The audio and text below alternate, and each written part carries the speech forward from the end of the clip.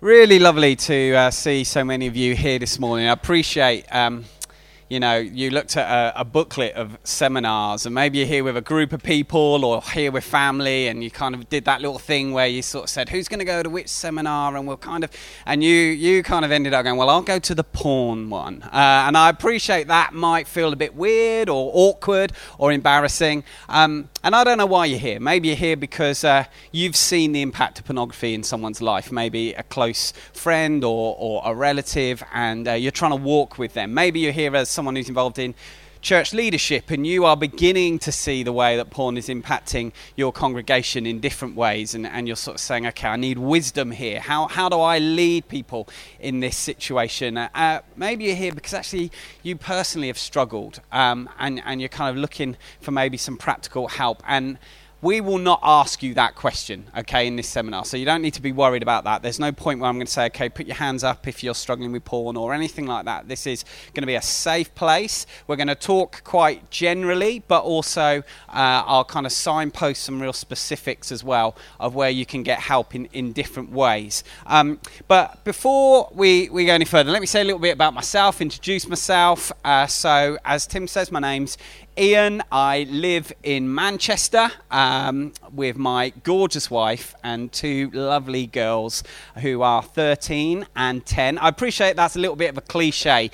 I've yet to hear a sort of speaker get up and say, I've got an average wife and, two really annoying kids who are quite ugly. But I do have a great family. We've been living in Manchester now for about 17 years or so.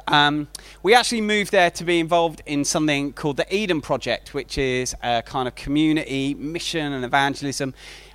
We moved to this place called Harper Hay, which at the time was the most deprived ward in the UK, and we're still living there, trying to be church in that place.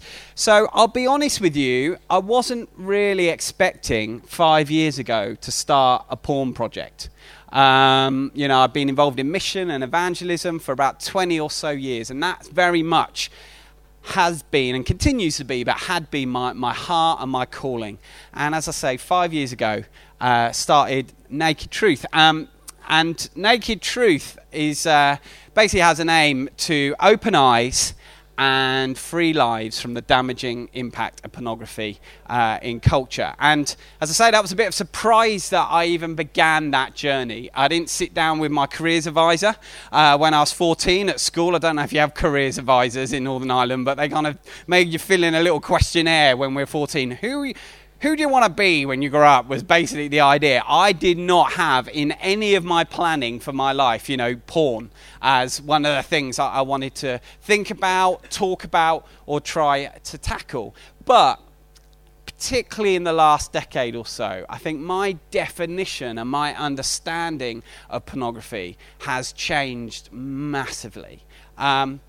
If I was honest, I think for most of my ministry, and as I said, I was involved in kind of different types of ministry, youth work, working with young adults and then adults in different ways. I probably came across a few people that would say, I struggle with pornography. That's probably something I'd seen, maybe a bit of prayer ministry or something, it might come up. But it probably wasn't something that I saw as being this life I want to give my life to kind of cause, It wasn't one of those kind of issues. It was just kind of something that some people struggle with sometimes. That was probably how I defined pornography for most of my ministry and most of my life. Maybe that's actually how you'd define pornography. If you were honest, you would say, yeah, it's one of those things that some people struggle with sometimes. Maybe, alongside other addictions or alongside maybe other kind of pastoral problems. But what it isn't is, a huge challenge. I would, at this point in our time, beg to differ on that. I've slowly and perhaps reluctantly actually come to the conclusion that I think pornography is one of the greatest challenges our churches and our communities are facing. Now, I realise that's a little bit of a kind of like, visionary, I started a porn project kind of rhetoric, Every kind of CEO or kind of founder that you meet will say, this one issue is the big issue. I appreciate that you can kind of see this through that filter. So I want to kind of take you initially in our time together through some of the journey that I went on that led me to believing that this is such a crucial issue for our churches, and how actually we cannot afford not to think about this and talk about this. And then in the second half, I'm going to just give you some real practical things in terms of how you can walk with people, how you can help people, how you can maybe find some resources and things as well. So that's our plan for the next kind of 50 minutes that we've got left. Let me just start, I guess, with a bit of a definition, because we're using this term pornography, and it can mean all sorts of different things to different people. Is pornography, for example, nudity? Because if pornography is nudity, when I went to a gallery with my gran a couple of weeks ago, and we saw a statue of, a naked woman that's about, 1,000 years old, coming out of some pool with a pot on her head, was I looking at porn with my gran? Was that going on right then? Or if I'm in the gym, and I'm on the treadmill, and there's a pop video on, and there's kind of MTV playing, and there's some rapper there, and he's kind of doing his ting, and behind him, he's got some women, and maybe men as well or whatever, and they're kind of dancing, and they're twerking, and they're fully dressed, but actually are probably much more sexualized than the new statue that I saw in the art gallery. Am I actually witnessing pornography whilst I'm having a jog? And so it's quite important, isn't it, that we even begin to decide what we mean when we say this word pornography. And there's loads of debate even about that, and we're not going to spend time on that. So to speed things up, I'm going to give you the definition that I guess I'm working with as I talk about this. The Urban Dictionary, probably not the most helpful of definitions, but probably how lots of people in our culture would view pornography. So you've got the best thing in the world, the reason you need a new hard drive, and peas and corn mixed together in a bowl, apparently. So, but the Collins Dictionary, I think, is perhaps a helpful definition for us. And then dictionary.com has something quite similar. Collins says this: writings, pictures, films, etc., designed to stimulate sexual excitement. Writings, that's worth saying, isn't it? That there might not be one photo, there might not be one image, it might be something, it might just be the written word. Famously, 50 Shades of Grey, that novel, got called mummy porn by kind of mainstream culture. There wasn't a picture in sight, it was about what was written. Pictures can be more than photos, actually. Ami stuff and kind of cartoon pornography is huge. It's a massive part of porn, actually. Obviously, films, photographs, those sort of things are maybe traditionally what we'd think about. Maybe even pixels is something we need to include in this definition too. Your Grand Theft Auto, where you might have, the option to have sex with a prostitute in as part of the open world of that game. Is that fitting into this category? Well, it all depends actually on whether those writings, pictures, pixels or films are designed to stimulate sexual excitement. So actually the purpose behind it is important. In the gallery with my gran, if the artist intended to stimulate me sexually when he had he created a nude, then maybe it was pornographic actually, even though I was there with my nan. Maybe it was. But maybe it wasn't. Maybe it's a celebration of the human body. Maybe it was all sorts of other things, but it wasn't trying to stimulate me sexually. Whereas perhaps the MTV video, where there is no nudity, but there is a desire to make you remember that video, remember that artist, and sell more stuff, maybe they were deliberately wanting to use sex to sell. And so actually it was pornographic. So you can see how our understanding of why is this being created is important in our definition when we talk about pornography. So that's what we're going to kind of land on as we kind of chat through things today. I don't know about you, but I've noticed a lot sort of changed in the last 20 or so years. I'm 44 years old. No, really, stop it. I know. But I am 44 years old, and so I relate to this picture now because I kind of think, yeah, okay, the guy in the mirror, that's kind of what my memory tells me that I look like. The guy in front of the mirror is probably closer to what I actually look like. You know, I've kind of, my body shape has changed drastically in the last 20 or so years. My wife, this is just a little aside, by the way, but my wife read recently, there are 2 things you can do to look thinner without having to diet. Are you interested? This has got nothing to do with the seminar topic. This is just free. I'm throwing this in. Do you want to know what those 2 things are? Yes, there you go. Right. Number 1, you may have heard of before, which is to wear black because it's thinning, apparently, hence the black top today. It's more thinning to wear black. The second thing that is thinning is to move to America. You can give it a try. You can decide whether you think that's a good idea or not, but that's what my wife read. But it's not just my body that has changed in the last 20 years. The culture that we live in looks completely different. I remember, for example, Channel 4 being launched, because I'm of that generation. I remember going into the playground and saying to my mates, there's going to be 4 channels, and that was mind-blowing. I mean, we could not imagine how they're going to come up with enough ideas to fill another whole channel. It seems crazy now when we have kind of 400 channels, and of course we realize they didn't come up with any ideas. They just kind of repeat the same stuff over and over again. But when they launched Channel 4, they introduced this thing, and again, I don't know if any of you remember. Anyone remember this? The little red triangle. Some of you will be too young, but some of you may remember. The idea of the little red triangle was it was there to be a warning for parents, I think, mostly. So if this program had any kind of mature content, they would have a little red triangle in the corner of the screen during the whole program. But also, they'd put the little red triangle in maybe the TV guide or something like that. Now, I'm going to be honest with you, as a 14, 15-year-old boy, that little red triangle in the TV guide, it wasn't a warning. It was a red flag for the film that I had to somehow try and watch, you know. And so I have a few memories in my teen years of creeping down in the middle of the night. Everyone else has gone to bed, and I'm creeping down in the middle of the night to watch some film that's on Channel 4 at 2 o'clock in the morning. It was normally French. It was normally black and white. It normally had subtitles. And normally at some point, maybe an hour after I'm falling asleep with boredom as much as anything else, you know, a woman in that film would maybe take her bra off. And that would be why there was a little red triangle. And for me, as a 15-year-old, that was my main exposure to some sort of kind of adult content. That was the main way I could get access to it anyway. Because back then, and some of you will remember this, if you wanted to find something pornographic, you had to pay for it. You had to go into a shop and take it off a magazine and take it to a counter and pay for it. And I couldn't do that. I didn't look 18.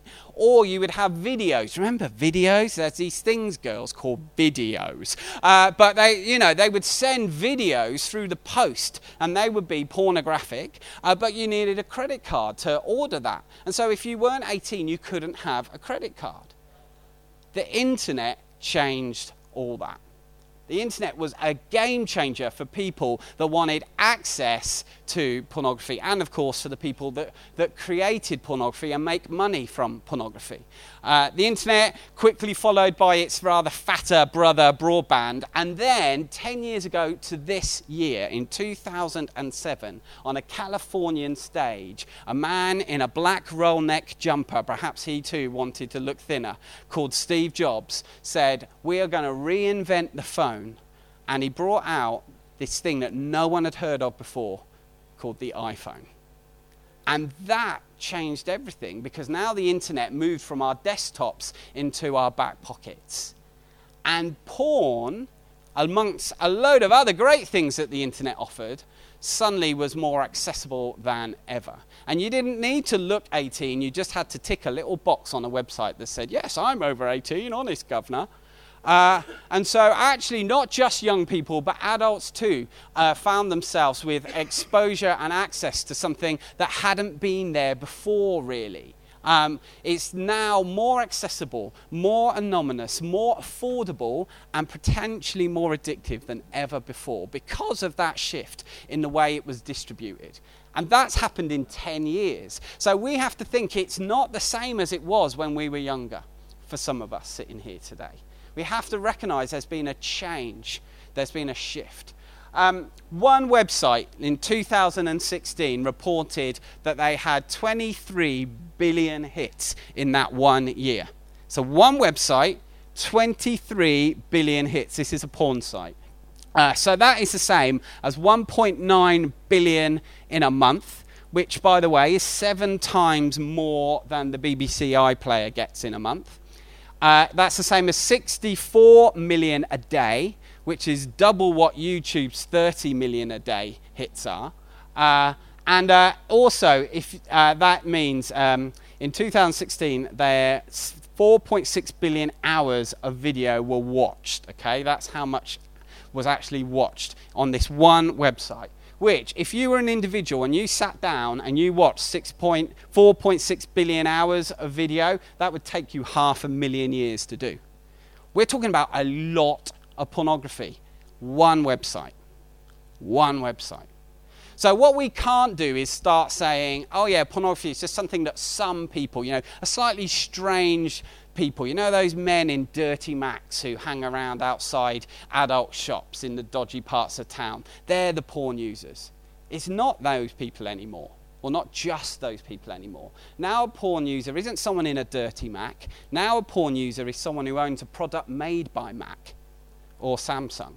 That's the change that's happened. And that means more people than ever are accessing it more frequently. Another statistic, 79% of men and 76% of women aged 18 to 30 watch porn at least once a month. Our young people, as I said before, now have access that perhaps they didn't have before because it was difficult to get hold of. Now it's easy to get hold of. So 94% of 1,000 teens said that they'd seen porn by 14. 1 in 3 10-year-olds have seen porn online. That's 2 different surveys there. That top one was actually a report that an MP published at the end of last year. She also said this. She said when she did this report, she had one teenage boy put his hand up as they were kind of doing the surveys and the questions and that sort of stuff. And he said this. He said, if I want to have sex with my girlfriend, do I have to strangle her? That's what he said. And for the MP who released this report called Dare to Care, it was that moment that made her realise the way that porn was not only being accessed in huge numbers by teenagers, but actually it was the nature of what was being accessed that has changed so much. It's no longer a French woman just taking her bra off. It's actually quite deeply dark stuff that is accessible. Another MP, Claire Perry, put it like this. She said, what is illegal to buy from a sex shop because of regulations that we have in our laws at the moment is served up every day for free on an unregulated website. And so we start to see that change as well. A couple of statistics that back that up.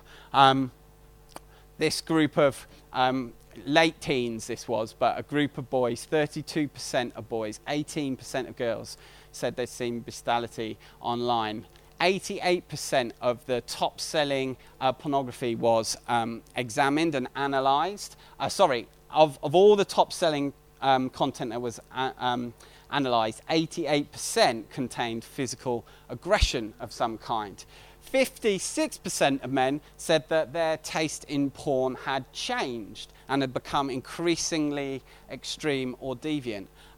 So what you're seeing here is that the nature of what is being accessed is changing as well. It's not just about how much it is. Those 56% of men said that change was causing problems in their everyday relationships, because they were saying the things that are turning me on, that I'm watching, I wouldn't want to do in real life with a real person. So that's starting to impact my real relationships. That fake world is seeping into my real world. And we see that in other ways as well. An association of lawyers did a survey of all their divorce cases and analysed all their divorce cases, and 56% of those divorce cases cited obsessive and compulsive porn use as a key factor in the breakdown of the relationship. So again, we're seeing how that's affecting marriages and partners of porn users.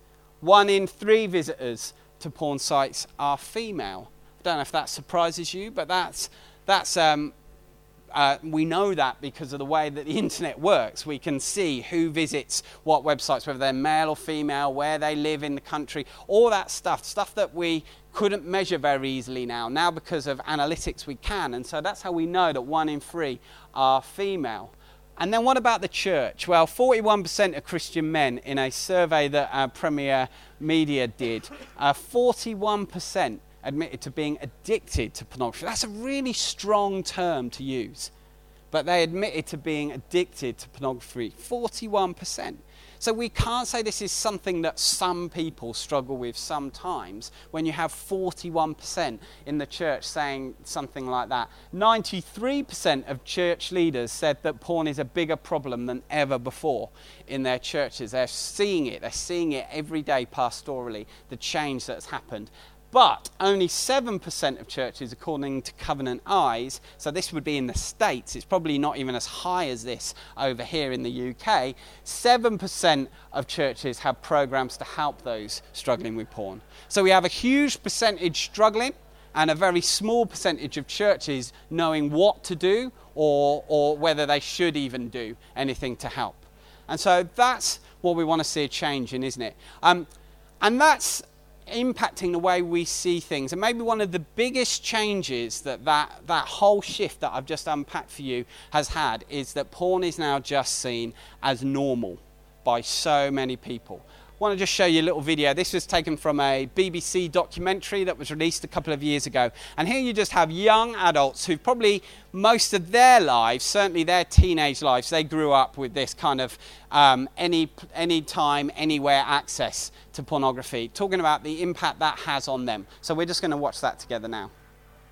The first time I watched porn, I think I was 13. I think when I was about 12. Maybe 13, 14.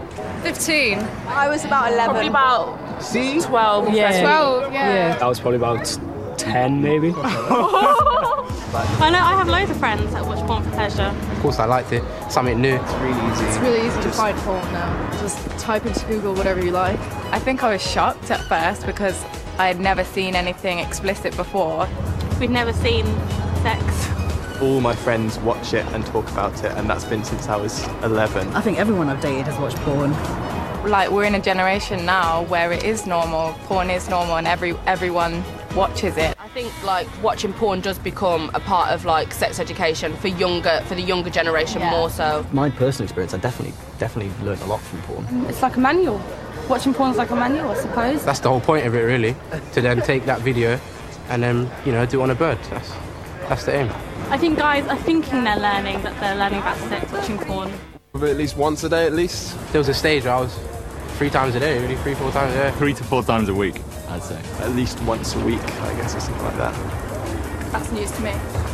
I was addicted to it when I first got into it. Like, come home from school, put porn on. From there, more porn. It was just escalated.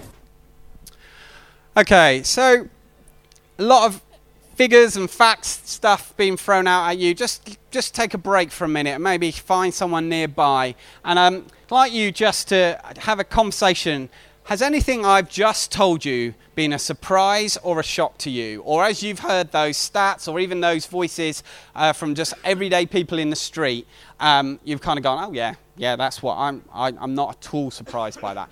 Just be interesting to see whether for you some of this is a surprise or a shock, because it was for me. It was when I started to understand this, and as I say, my definition started to change from porn being something that some people struggle with sometimes to it actually being one of the big challenges that we're about to face as a church. some of this was a shock to me. So have a conversation just for a few moments, and then we're going to hear some stories from some people that porn has been impacting. But talk to each other first. What has surprised or shocked you, if anything? Truth is that behind every statistic, there's always a story. Behind those facts, there are always faces. And I wanted you to get an experience of some of that as well. Going to show you, it's a video that a friend of mine made. He kind of made it and just kind of sent it on his phone and just sort of emailed it to me. So it's not kind of like some polished kind of production. It's just very raw and very real. But it's his true story. So we're just going to watch this together. My first exposure to porn was age 12 when my dad started buying copies of the Sun newspaper. Slowly pictures of scantily clad women became the norm, culturally acceptable almost, and I became fixated. It wasn't too long before I started buying copies of my own newspapers and magazines, freely buying copies of the Sunday Sport and things like that at the local newsagents. More mature mags soon followed, and at the age of 15 I vividly remember being able to buy a copy of Loaded magazine, which was entitled The Sex Edition and was just draped cover to cover full of images of completely naked women. By 16 I was watching porn regularly online. At first it started off with what you'd call normal sex scenes, but the problem with porn is that it's insatiable. What gives you a kick and satisfies your craving one day won't when you return to it the next.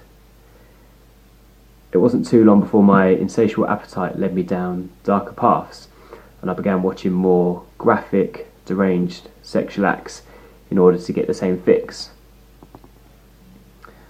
I'd see violent acts on the brink of rape, groups of guys with one girl.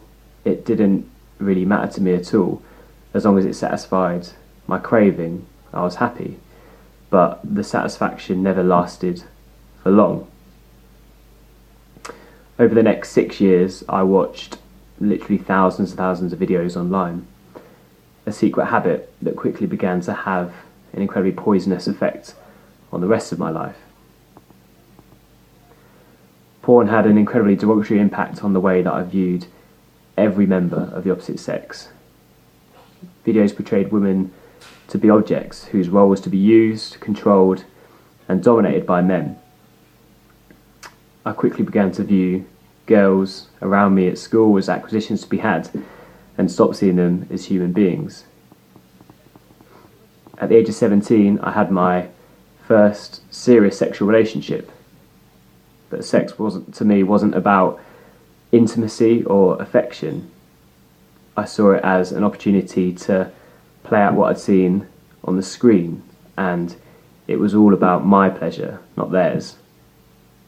I couldn't help but compare my girlfriend to the images of the women that I saw on screen, and when she didn't match up to my impossibly high standards, I was left feeling disappointed. This led to periods of impotency at the age of just 17. As well as the negative impact on the way that I looked at other women, porn also had a negative impact on my sense of self. I was 14 when I realised I was never going to match up to the bulked up men with 12-inch penises that I saw on the screen. I developed an intense shame about my height and the size of my manhood, and this triggered an anxiety that made my day-to-day life unbearable right the way through university. At the age of 24, I hit rock bottom.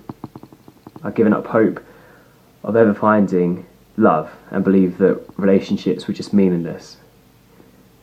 Feeling desperately alone and depressed, it was then that I turned to my local church. And it was there that I met a group of people who were completely accepting of me, warts and all. They showed me that true love exists when I'd become cynical about ever finding it, and gave me reason to hope when I'd all but lost it. I started to look back on my life and saw the hollowness of devaluing people. I realised that sex is something supremely precious that's to be shared between two people in a committed, intimate relationship. It's now been over 3 years since I've watched porn, but it's been an incredibly hard fight to break free from it. Images are incredibly powerful, and the violent and sexual scenes that I watched still haunt me to this very day. Day by day, I have to renew my mind, challenging the destructive ways that I've become accustomed to looking at the opposite sex and myself. I still sometimes struggle to be completely satisfied with my body, but slowly but surely I'm breaking free from the lies. I want to tell this generation that porn is not just harmless fun. It hurts in more ways than people realise and can do untold damage. It's not just stories like that I hear all the time from men and women of all generations, actually. You know, lots of guys in their 40s and 50s, similar kind of stories. And one of the things that's been interesting as I've talked to some of those is they say, I never really struggled with porn as a 20-something. I could probably trace it back, though, to when I got my first smartphone. And that happened in my 30s or my 40s. And so actually this isn't something that's just an issue that young people are facing, or young adults, or men. It's men and women, it's young and old, and it's churched and unchurched. He started his porn problem as a non-Christian, and actually, as well as this being one of the greatest challenges that the church is facing right now, I think this is one of the greatest opportunities we have of actually bringing life and hope and help and healing to people like my friend who had reached that point of going, I'm lost, I'm harassed and helpless, like a sheep without a shepherd, is what Luke says. So you have people like this, but also you have the people on the other side of the screen as well. And I want to just share one more story with you, and before we start looking at some of the practical things we can do. This is again a recording of from a porn reporter that an organisation in the States called Fight the New Drug, who I'll be mentioning a couple of times today, do a lot of work around awareness and help for young people in particular, and certainly worth looking into. But they released this video, an interview they had with a woman who was a performer, and she just talks a little bit about what life is like for her. Maybe not for everyone, but certainly for many, but on the other side of the computer screen. I speak from experience to say that there are victims and survivors who have been drugged and forced into this ugliness against their wills. I realize that this statement flies in the face of the mainstream, mono-thought, stereotypical mentality that porn is something that women choose, or that she likes it, she asked for it, she chose it. Although that might be true for many are coerced into agreeing with whatever our pornographer says just to stay alive. You know, I was drugged before each filming. Sometimes it was with an amnesiac, sometimes with a paralyzing drug, sometimes with pain blockers, sometimes a crazy combination of all of them. We lie to cover up the truth. We do not have the words to speak out because our pain is too graphic, and it's next to impossible to describe what happened to us. We're met with dismissals and denials. I'm here to tell you, some of us have succumbed to more drug addictions, some to insanity, some to crippling isolation, and some even to death. Truth is that we cannot see porn as just a bit of harmless fun, or just even something that some people struggle with sometimes. This is a huge pastoral issue for us that care about people. This is a huge justice issue when you hear stories like this. And actually what we're learning more and more is the way that porn is impacting the brain, and there's a load of science around that.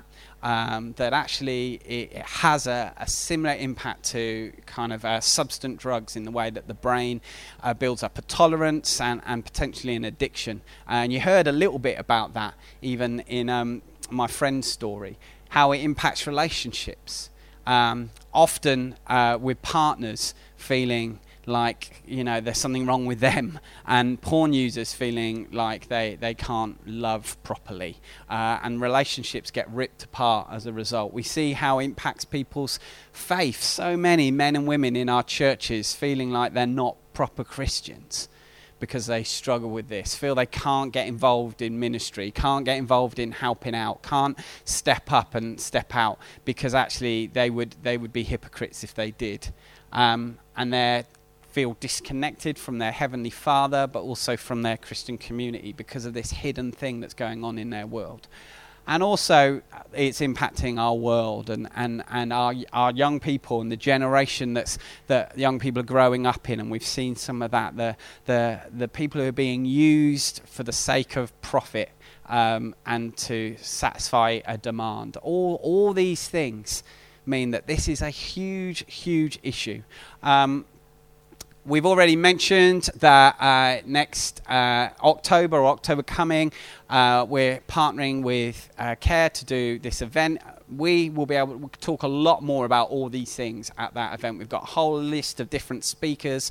We'll have stuff about how to parent through this issue. We'll have stuff about how to kind of walk with partners. We'll have stuff about how to, as church leaders, tackle this issue one-on-one with people as well. The event is aimed at those in leadership of any kind. So if you're a small group leader or you're a church leader, then we're really aiming this at you. But if you just want to come along just to learn more, understand more, and get some practical help for whatever reason, we'd encourage you to be there. So I can only briefly go through some of the things that we will go into much more depth on during that day. And so I just want to highlight that day for you as well. But in the time that we've got, I do want to kind of say some of the stuff that we can do, some of the ways that we can respond, and how Scripture actually can guide us in some of that response too. One of the first things I'd just say is it's well worth just taking a look at our website. We've got kind of an advice page on there with lots of websites, lots of books, lots of kind of signposting to different things. All the things I'll mention today, some of the groups we run, some of the programs we run, you can all get to those things via the website. So that's probably a good starting point. So Naked Truth Project, a lot of the things I'm going to mention now, you'll be able to find out more about as we go through. So I wanted to spend some time, our last kind of bit of time together, first of all, answering this question, I suppose. How can we bring hope, help, and healing to people who are struggling with porn? And maybe you want to do that as a friend. Maybe you want to do that as a leader of some kind. Maybe you just want to find that for yourself. And so we're going to look at a piece of scripture together about two twins who were very, very different. Not like Danny and Arnie here, but two twins you will know very well, probably, Jacob and Esau. You know maybe that Esau was this big, strong, hairy twin who was very outdoorsy, very rugged, Bear Grylls for the Old Testament. And then you had Jacob, who seemed to be a little bit more kind of homely. Perhaps if he was around today, he would use hair product and wear skinny jeans, and he'd probably be a worship leader or something. So you've got these kind of two kinds of guys, bit different in their personalities, but brothers. And actually, there's a story about these two that I often use to try and help me understand a little bit about how we can help people. And so there's a scripture framework that we're going to use. And the story is the famous story of Esau coming out of the fields, it says, in Genesis 27. He says he comes out of the fields and he goes into the mess tent, and he's been hunting all day, and he seems to be empty-handed because he's not got anything with him, and he's famished, he's hungry, and he sees his brothers cooking up a stew, and he says, please just give me some of that stew. And his brother, who sees that his older brother there is vulnerable, uses that to leverage a profit. Remember that. And he says, sure, you can have some of this stew. I just want your birthright. You know the story. And so Esau's response is interesting. He says this, what good is my birthright? I'm going to die if I don't have some of this stew. And so they make what seems like the most ridiculous trade in history. And Esau trades his birthright for some broth, his future for some food. And we can read the story, and perhaps you have, and you've kind of looked at Esau and you've thought, what an idiot. Why would you do that? Who would do that, in fact? Who would give up something that's obviously so valuable? Because the birthright was a valuable thing. It meant, for example, that with the birthright you had 2/3 of the future inheritance their father would give them. So the inheritance would be split in 3 rather than 2, and you would get 2/3. It also meant that you would have a reputation and authority in the household. You would be the one who would head up the household. And also it meant that there was a favor they believed that God gave you. So this is kind of about money, it's about reputation, it's even about spirituality, and it's all really important. But here's the thing, it's all about stuff that will happen at some point. And so what happens here is Esau trades something that is extremely valuable but not yet for something that is immediate but very transitory. It will be over very soon. And so again, we might look and say, why would you do that? Except we have to be honest with ourselves and say, actually, we do this a lot. We do this a lot. It just depends what your stew is. You know, for some people, it's maybe their stew is ambition. And I know many people who will trade things they value like family and marriage and time, quality time with their kids, so that they can get maybe the salary bump or the title that they're chasing at work. And they make a trade. Maybe it's another appetite, another thing that you desire. For my dad, his stew was pornography. And 10 years ago, my dad was arrested for having indecent images of children on his computer at work. He was a Christian leader, he was a CEO of a Christian charity, and he lost it all, actually. He lost so much because over time he'd made this trade. Now, for my dad, actually, I think for a lot of the time, the stuff he was accessing was the same mainstream material that we've been talking about. And right towards the end, it spiraled and spiraled and spiraled to him then having that awful, terrible and illegal material that was found on his computer. But for probably decades, he'd just hidden mainstream porn use and regularly traded the things that he really cared about. His ministry, his marriage, his future, his family, to satisfy an appetite that was deep within him. And so I know that this happens. And so how can we learn from Esau's mistake to try and help others not make the same mistakes? And so there's a couple of things that we're going to talk about, and I'm going to point you towards. But if you were kind of wanting to try and walk with someone or even help yourself, these are some 2 really important hooks that we learn from the story, and actually that we learn from counselling and therapy too. You would find these hooks in those disciplines as well. To take control of our appetites, there's 2 things that we can do. We need to understand when we are vulnerable, and we need to understand what is valuable. The first then is to understand when you are vulnerable. You see, for Esau, he came home from the hunt empty-handed. In other words, he had a bad day at the office. He was emotionally vulnerable. And maybe when you have a bad day at work, you might reach for an extra bar of chocolate that night than you perhaps thought you were going to have, or maybe a glass of wine that's a little bit bigger, or it's a Tuesday night instead of a Friday night. But it's how you're dealing with your bad day, because actually when we have stuff happen to us emotionally, we look for things to self-soothe. We look for things to try and help.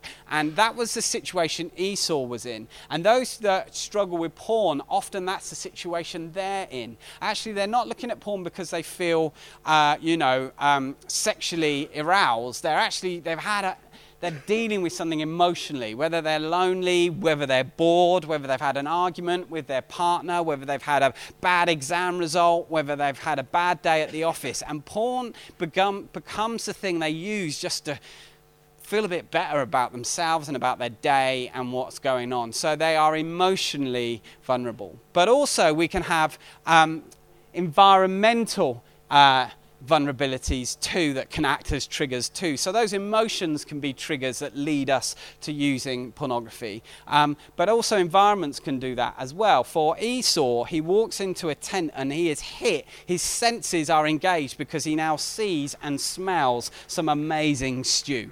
And so he's put himself in an environment that has now made him just go, I've got to eat that. And actually that's true as well when it comes to porn use, that there are environments where we are more vulnerable. Maybe for some people it'll be being on their own downstairs when their wife has gone to bed at night and they're now left with the remote control in their hand and episodes of Game of Thrones to catch up on. Maybe for someone else it is being in the gym with MTV blaring. Maybe for someone else it's having their phone in their bedroom at night.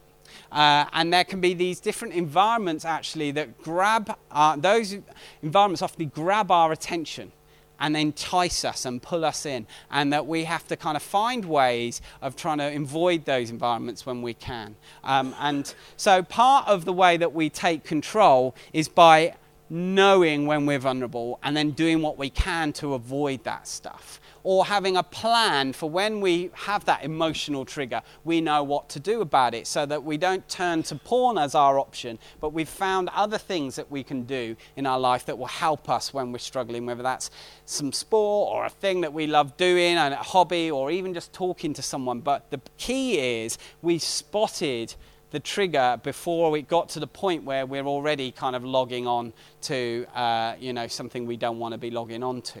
And so the identifying it is a really important part of the process actually. You wonder if you could have just got in a DeLorean and went back in time and landed outside that tent before Esau walked in and said, mate, I can tell you've had a bad day. This is not the place you want to be. Let's do something else instead. In fact, why don't we go to your father's tent? Because he thinks you're awesome. He'll probably just sit the whole time just bragging on you. So why don't we go and spend some time with him? Because actually the other part of this is to kind of know what's valuable. But I've forgotten this little bit, so I'll mention this as well. The other thing you see inside Esau's kind of process here is that distorted thinking that takes place. Where he says this, doesn't he? He says, I'll die if I don't have some of that stew. That is complete rubbish. No, you're not going to die, Esau. You're just going to feel a bit hungry for a while. But actually, I identify with that. I identify with the fact that when my brain locks into something, suddenly that thing is sort of magnified in its impact. But also the consequences of it are often minimized as well. Sometimes I will kind of, just tell myself that only this is the thing that's going to make me feel better. Sometimes I'll have other types of distorted thinking. Here's a list of some of the distorted thinking that can happen. So for Esau, it was this magnification. It was like, only I'm going to die. Only this is going to help me right now. But maybe it's denial. Maybe it can just be like, it's not a big thing. It's not a big deal. It's not a big problem. Maybe it's justification. Maybe it's minimization. Maybe it's just like, I'm only looking at a few things. It's not too bad. Maybe it's blame. If my wife listened to me, maybe if we had sex more often, I wouldn't have to go on this. Or if my husband was actually, paid me some attention, maybe I wouldn't find myself looking at these things. Sometimes it's comparison. Maybe it's comparison like, when you're driving along on the motorway and you're going at like 75 you're breaking the law, but then someone overtakes you at about 100 in the other lane and you kind of then go, well, at least I'm not going as fast as them. And that kind of makes it okay somehow for you. This happens too, doesn't it? In another way that we go, well, I'm not as bad as that person. I'm just looking at this stuff, but I know people who are looking at this stuff. All of this actually is distorted thinking. It's warped thinking. It's actually, we're not telling ourselves the truth anymore. We've got to a place where we're kind of just believing a script that we run often time and time again. So when we think about this second thing of understanding what is valuable, here are some questions you can begin to think through and talk to people. What am I called to? Who am I committed to? What are the costs? I remember talking to a church leader who was talking to me about the fact he was using porn. And he said he'd started to use it every now and then when he was on his own in the church office. And I kind of said to him, because he was on the team, but he wasn't the senior leader, I said, if your boss found out about that, what would happen? And he said, I don't know, I genuinely don't know, but I wouldn't be surprised if I lost my job. That would be, in the staff handbook, that would be constituted as a misconduct, gross misconduct. I said, okay, so if that happened, you lost your job, then you're going to have to tell your wife, right? Because she doesn't know. Yeah, of course I would. And your kids are going to start asking you, why don't you work at church anymore, Dad? Yeah, I guess they would. And he, as we began to talk about it, started to even just think through what was at risk, in fact. Because I think one of the problems that we can have, and one of the things that people who struggle with porn will have, is this kind of thing of short-termism, where we just see the thing that we want to do. We just see today or tomorrow. And we don't think through what could go wrong. That Esau was not doing that. In fact, the Bible puts it like this. It says he despised his birthright. It wasn't that he didn't even just think about it. It was like he just totally disregarded it. He didn't care. He despised it. Because it was this thing that was over there, and he wanted something here. So even helping people to think about whether it positively and negatively, what's in the future, what is valuable, is part of their process. Because if they start to think about their family or their calling or whatever it is, that actually forces them to begin to think bigger, thinking past tomorrow. And that's really important. But then you can help people put things in their lives that will be a reminder of that. So I have a picture on my phone. Every time I kind of just click on my phone, there's a picture of me and my kids on my phone, and that's there for a reason, not just because most people will have a nice cheesy picture on their phone, but partly because I want a constant reminder of the things that matter to me, the things that are valuable to me, the things that I stand to lose actually if I do something I wouldn't want to do on that phone. And that phone is a vulnerable thing for all of us. And so what I'm saying is I want to put things that remind me of what is valuable. I'm going to show you a quick little video as we start to draw to a close now that highlights some of these things. You'd be able to show this video in your church, for example, as a way of trying to help people think through some of the things we've just discussed. Let's watch this together. Throughout history, different cultures have told stories with warnings and wisdom for living life.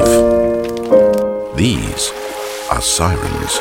Mythical creatures with songs so captivating that passing ships would change course towards them and end up shipwrecked, losing crew and cargo, or else making it to shore and being killed by the sirens, whose bite was worse than their bark, as it turns out. Enter Ulysses and the not-so-mystically named Jason, two characters who avoided the siren snare. Ulysses' plan was twofold. First, he made his crew block their ears with beeswax so they couldn't hear the music. Secondly, they were ordered to tie him to the mast so he physically couldn't change course. They were to stop him even if he begged to be released. Jason, on the other hand, hired Orpheus, the greatest musician in Greece. The plan? Simple. Orpheus played a much sweeter song, and it drowned out the sirens' music. Throughout history and the arts, sirens became the personification of sexual temptation, a parable of the dangerous enticements leading to regrettable decisions, broken relationships, and shipwrecked lives. A few thousand years later, and pornography is more accessible than ever, with the same deadly pull as a siren song. So, here's 3 things we learn from Ulysses and Jason. Step 1. Avoid what you can. If you want to avoid pornography's pull, ask yourself when and where you are most vulnerable, and where you can, plan to avoid it. For example, going to bed at the same time as your partner might help to avoid the temptation of late-night surfing. Place a filter on your computer or disable some apps or the browser on your phone. It works better than beeswax. Step 2. Ask others to help. Who are your companions? Who will say it like it is and keep you restrained even if you wish they didn't? Who can you trust to keep you on course? You need those kinds of people. Step 3. Pursue the better song. Family, faith, friendships. What are the things that you love in life that have value and depth? How can you pursue these more? Make a list. Surround yourself with pictures of them. Carve out time. Spend some money. Make some choices. But do all that you can to pursue the better song. So that's a video we kind of made. We deliberately use actually the story of Sirens because we have lots of non-Christians who kind of use this program, Click to Kick, as well. And so our kind of first thing is we kind of wanted them to recognise they could access this. And there is, it's run by Christians, but it's actually totally accessible to unchurched people. And also worth saying, that story of the sirens were not women. They were these kind of mythical bird-like creatures, actually. So in no way do I think women are the problem here, kind of tempting these poor innocent men into their that's not how I see this at all. But actually, if the sirens are anything, it's the porn industry. It's the profiteers. It's the people who will use men and women to ensnare and trap people for their own gain. That's if the sirens are anyone, it's that. But Click to Kick is a fantastic way that somebody can get confidential help. You access it online, so you access it through video conferencing software. So we basically will do a little assessment of someone to see how serious the issue is, and they have a kind of conversation around that with one of our team. And then you're put in a group, and then that group meets 8 times online. And so you see the other people in the group, and that group then becomes actually the group that will pray for you, that will kind of be accountability for you, and actually beyond the course, once the course is finished, that group continues to be a support. Now, for lots of people who are just too scared to go and talk to their church leader and say, I need help with this, we have found that this has been the brilliant first step, because they can sit in their car at lunchtime and join a group on their phone, and maybe no one else in their community even knows that they're part of this group. Part of the journey is actually we want them to be able to start to talk to people in their community and find friends near them and people near them who can walk and pray with them. But actually, for the first step, having something that's totally confidential can really help. And I really love the fact as well that the technology that makes porn accessible and anonymous for people is the same technology that can actually make help accessible and anonymous for people. And so we're really wanting to maximize that. One of the things that I also want to just briefly mention, because time has definitely run ahead of us, is the impact that porn has on the partner as well as the porn user. We probably about 6 months ago started a secret Facebook group for partners of our Click to Kick groups. Now we have about 80 or so, most of which have just sort of found us online actually, and not necessarily partners of our courses. This is some of the things that partners have said. I feel so ashamed. That's why I haven't been able to tell the people closest to me. I had convinced myself that I was doing it to protect him, but that's not it. I'm embarrassed by what people will say and think. I feel immense shame about having a failed marriage or one that is struggling so much. We find loads of partners are struggling hugely and totally isolated and totally keeping it to themselves. Sometimes actually because that's what they've been advised to do. Maybe they've met with a church leader and the church leader has said, hey, don't talk to anyone about this because your husband is going through this and doesn't want anyone else to know. Which kind of makes sense as advice, apart from the fact it means that person just feels completely cut off. And so what we've found in this group is an opportunity for partners to find hope and help. Let me read one kind of comment from one of the people in the group. This group has been my lifeline during one of the most traumatic times I've ever experienced. The love, support, sharing and caring has been paramount to my recovery as well as my husband. Helping me to understand my situation and his has definitely speeded up the recovery process. The generosity and support of each and every wife is unbelievable. Even in their darkest hour, they reach out to hold and support each other. I would not be where I am today without this group. What we're just finding, even in just women at the moment, although we're going to begin to do stuff with male partners too, just finding a group of people saying, I get it. I'm going through it too. You're not crazy. It's not your fault. You're not alone.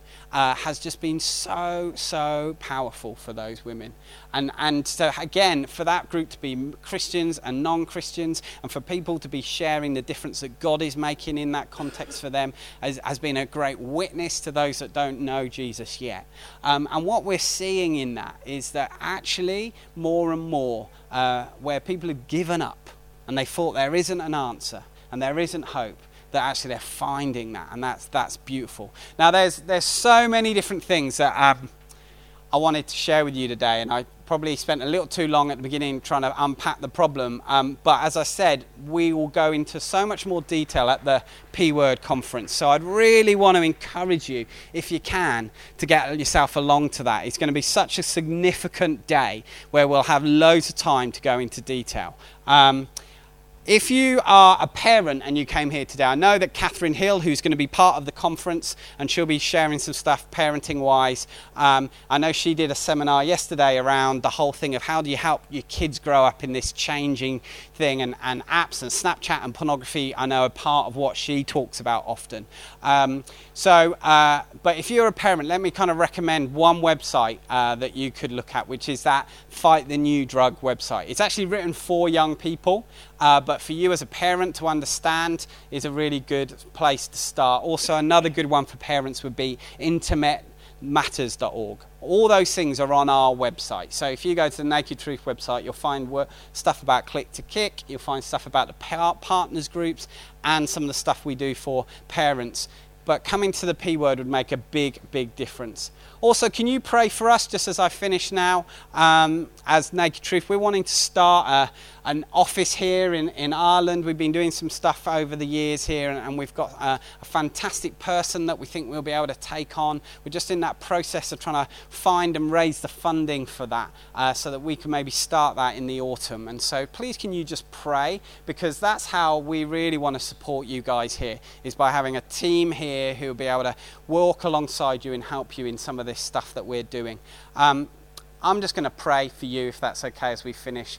Remind you that Maggie, I think, is over here. She'd love to pray with you. Perhaps if you're a female and you just like some support, I know she'd love to do that. Myself, Tim, and two Tims, we'd love to pray with you as well. Please don't rush off. If you've got questions, please feel free to ask, but I also want to honour the fact that I'm about 5 minutes over. So let's just pray. Father God, we see before us maybe an issue that is so new, actually, in so many ways. It's an old enemy, but it has new weapons, and we perhaps struggle to fully understand the implications of all that. But we want to be people that don't just ignore the stuff we don't fully understand. We want to be a people that talk about it and tackle it. And so I pray for every person here who is sitting here because they recognize something needs to be done. I pray you will equip them, you will help them, you'll inform them, that you'll put a passion in them to pursue more and find out more. And for those, Lord, that are struggling themselves or know those that are struggling and are seeking hope and practical help, thank you, Jesus, that I know our programs can help, but only you can heal. And so, Lord, I pray most of all you'll bring healing, that as we heard this morning, you will breathe life into dry bones, that you will bring transformation and a resurrection maybe of lives that feel dry and hopeless. But also, Lord God, I pray you will bring that practical support and those answers that people are looking for. So if people are struggling, I pray today they will know there's hope, but also you will give them that help and healing they need to. Thank you, Lord. Amen.